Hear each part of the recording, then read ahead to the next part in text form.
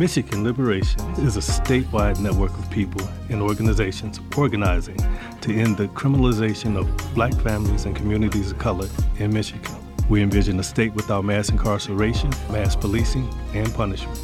We envision a state with the best public education in the nation, single-payer health care, and thriving Black and brown communities. Here on the Respect the Roots podcast, we will lift up the stories and experiences of those impacted by mass incarceration, collective ties to the criminal legal system, and the frontline efforts to end mass incarceration. Hey everybody, I'm Miss Marjon, and welcome to Michigan Liberation's podcast, Respect the Roots. Here today in the studio, I have, let me crank it up, y'all. I got Alexandria Hughes and Ashley Daniels. What's up, y'all? Hey. Hey, what's going on? What's going on? Hey, those pretty faces, I'm telling you.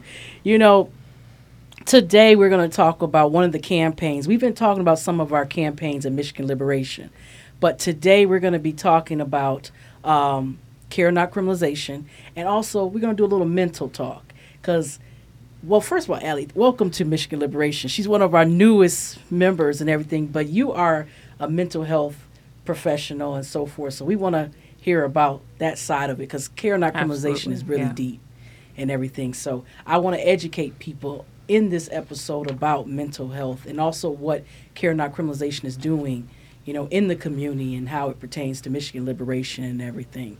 All right, so with that, hey, I'm going to see, let me see who wants to go first, right? Wait, well, first of all, let's talk about care, not criminalization. Ashley, what is care, not criminalization? Yeah, absolutely. Thanks, Ms. Marjon. So care, not criminalization is a campaign that's guided by the principles of holistic care and harm reduction, healing, and destigmatization. And what it really is at its core is ending the criminalization of mental health and substance use. But really, it's like, in essence, a blueprint of what the world could be and should be if we institute more care and more love, because truthfully, harm reduction is love. Wow. So that's a little short. That was good. Wow, that's good. You know, it's so funny. I just watched a video on harm reduction. I had no idea that was connected with like drug usage. Mm-hmm. You know, I think that sometimes when you think of harm reduction, you think of kind of like maybe cutting yourself or something like that. And then also, like you mentioned, not criminalization, how you're not trying to criminalize yourself for being on drugs and so forth. Because we always want to say, oh, you on drugs, you know, whatever. So thank you for that, definition and everything. Alexandria, what's going on in mental health? I mean, what's going on? Well, first of all, let me start with this, y'all.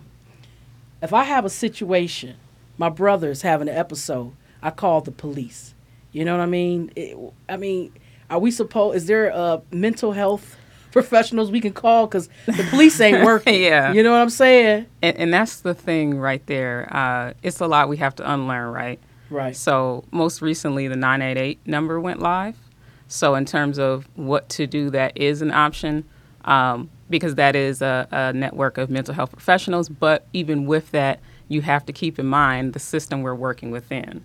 And that system includes the emergency response, policing. And it could be likely that they do call the police in some instances.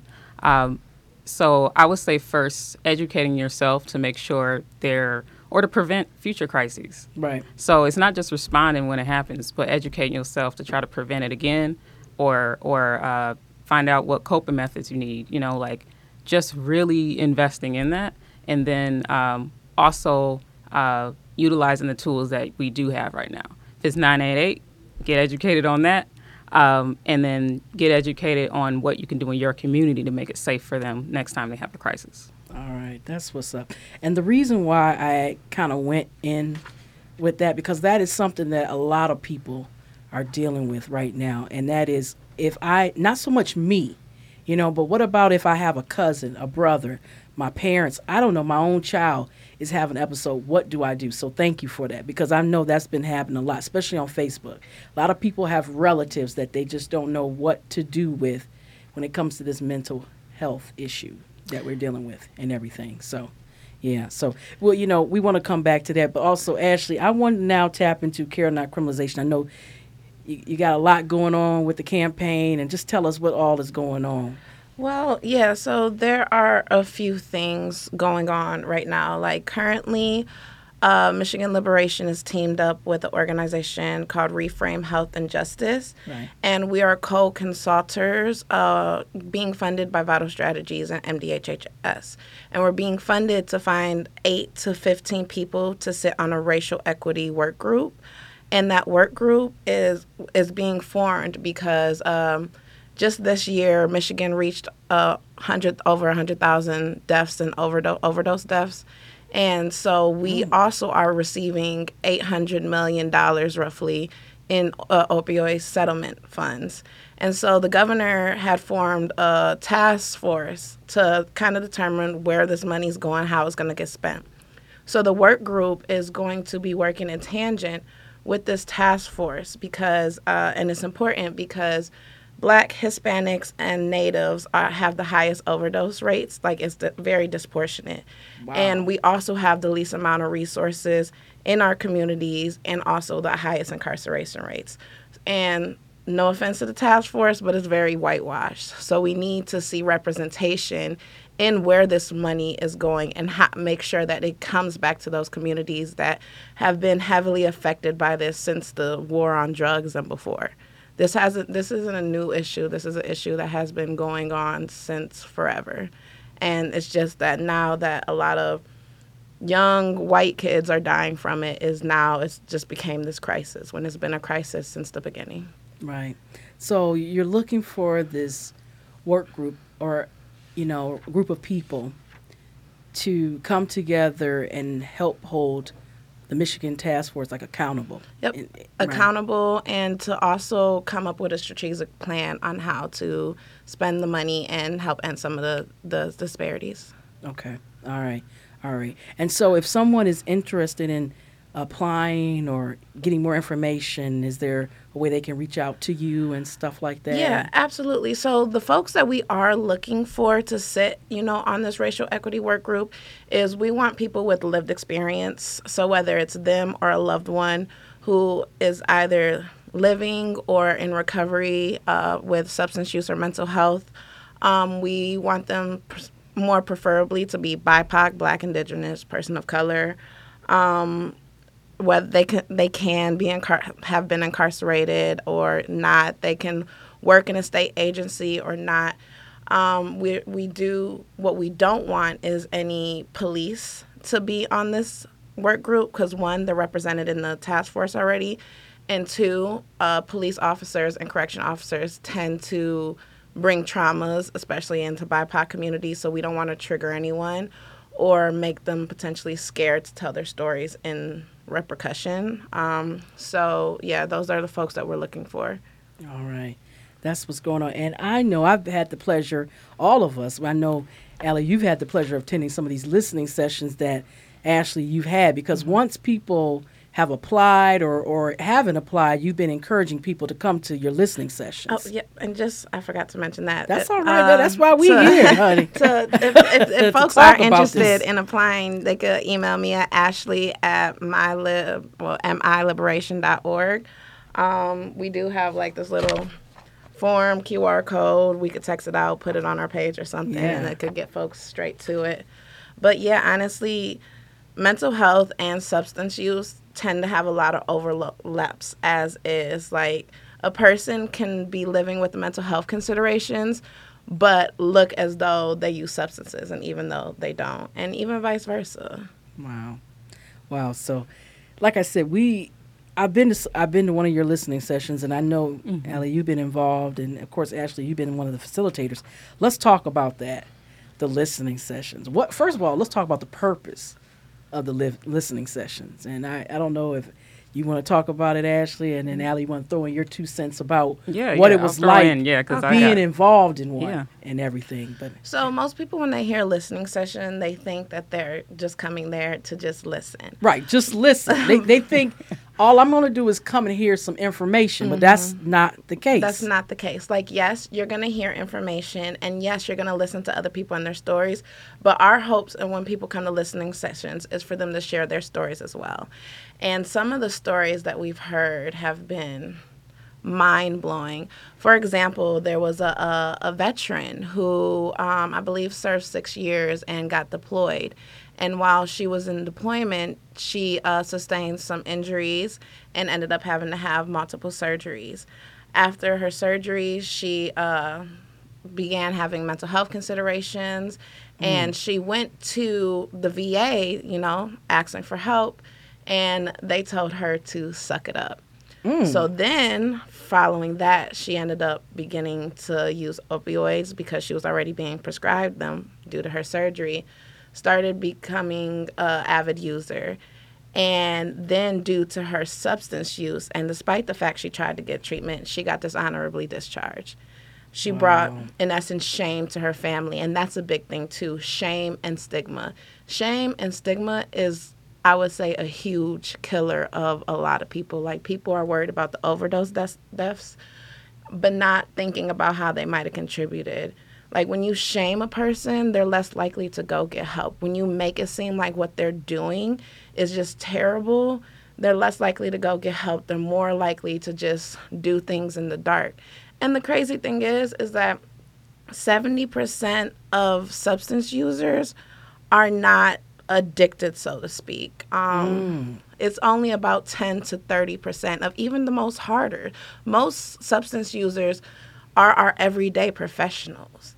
But a lot of them are just too ashamed to come out the closet and say, like, yes, I use heroin, or I use acid, or I smoke marijuana, or any of that. Like, there's a lot of shame behind it. But if we cancel out the shame and we end the stigma and just love a person, and, like, as long as they're being responsible adults in their drug uses, it shouldn't be an issue. Just like we have bars, just like we have dispensaries, we should have safe consumption sites, because it will limit the amount of overdoses. It will limit the amount of HIV and Hep C transferred through needles. It will, eliminate the shame and the stigma, and people have a safe place to go. Wow, that's deep. Now, Allie, you have been to one of the listening sessions, and see, probably your perspective is different than mine because you come from that mental health, field. What have you been seeing in the listening sessions or just in your field, period? Well, first with the listening sessions, I see parallels between, what I do as behavior therapist and then also in the listening sessions. I see people not knowing where to go to get services and turning inward and to themselves and trying to figure out what to do, and further harming themselves. I see, the stigma exists in schools, helping those with autism spectrum disorder. A lot of time you have teachers that aren't supportive. There's been instances where they want to meet out of the school completely. And we made so many accommodations to meet the teacher, to respect the teacher's classroom. And even with those accommodations, it ended up where she didn't want, the child there. This was like a 10-year-old. So it is the way it is in the industry is the same way it is in outside of the mental health world as a professional, because we're still lacking the resources we need to help people in both instances. Right. Yeah, and not just lacking the resources, but the knowledge of where the resources are. Like, one of the things that came out the listening session was, like, folks was like, I wish I knew where I can get Narcan or go get resources. Like, why can't there be a billboard or even a flyer or something at the liquor stores or some of these other places that can show places where to, show people where to get resources or treatment from? And not only that, but the resources that are out there, the wait lists are ridiculously long. And even if you do get the resources, they can be quite expensive. During a listening session, it came out that one person was paying $10,000 for 30 days for treatment. And the Medicaid also only covered 3 days of treatment. Wow.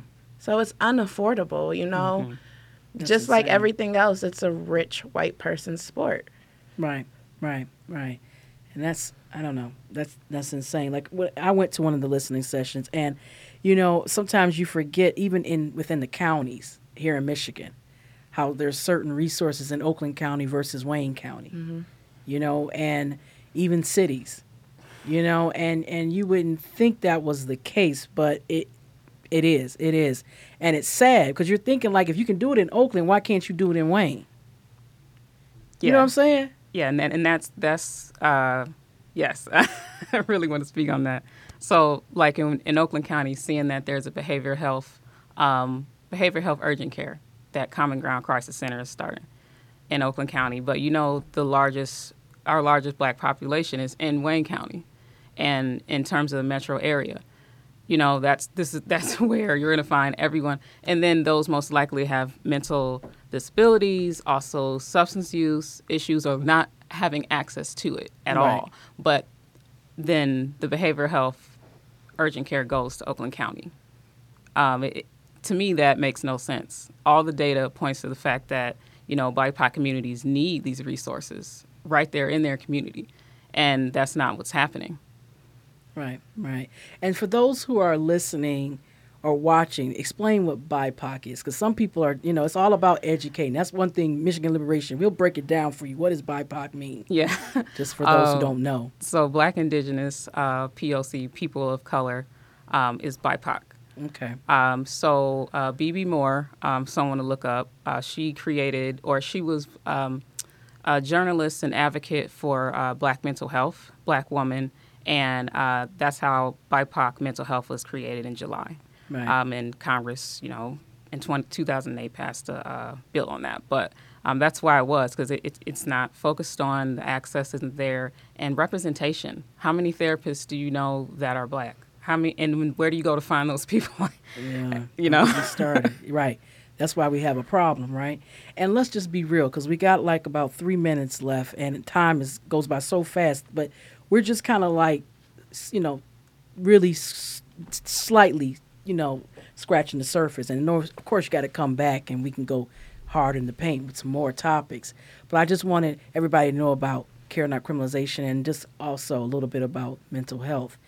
What do you want people to know, the takeaway, as it pertains to care, not criminalization, and mental health? What do you want them to know, even in mental health as it pertains to Michigan, here in Michigan, from each of you? I'll let Ashley start, and then you'll finish us up, Allie. Yeah, I think what I would like for people to know is, like what I said at the beginning, that harm reduction is love. Right. And that shame and stigma kill. So if we look and move and operate, whether it's these laws or whether it's just how we act in our everyday lives, in a more caring way, in a more loving way, in a more understanding way, trying to get down to the root problems or causes or issues, I think the world will be a much better place. There will be more happier people. There will be more resources if we can just be what we are and human beings, instead of thinking that the mighty dollar runs everything. Wow. Thanks, man, Ashley. Alexandria, take us on home with what you want people to know as it pertains to mental. Yes. Health. I'll say focus on mental health as much as you focus on physical health. Invest as much time into both, because they intersect, and one does impact the other. Mm-hmm. And if our mental health isn't what it needs to be, we won't be where we need to be physically. I'll also say take a mental health first aid training. Mm-hmm. And a lot of time you can do that through universities for free. Wayne State has a suicide prevention program where they offer that for free, an 8-hour course. Right. Wow.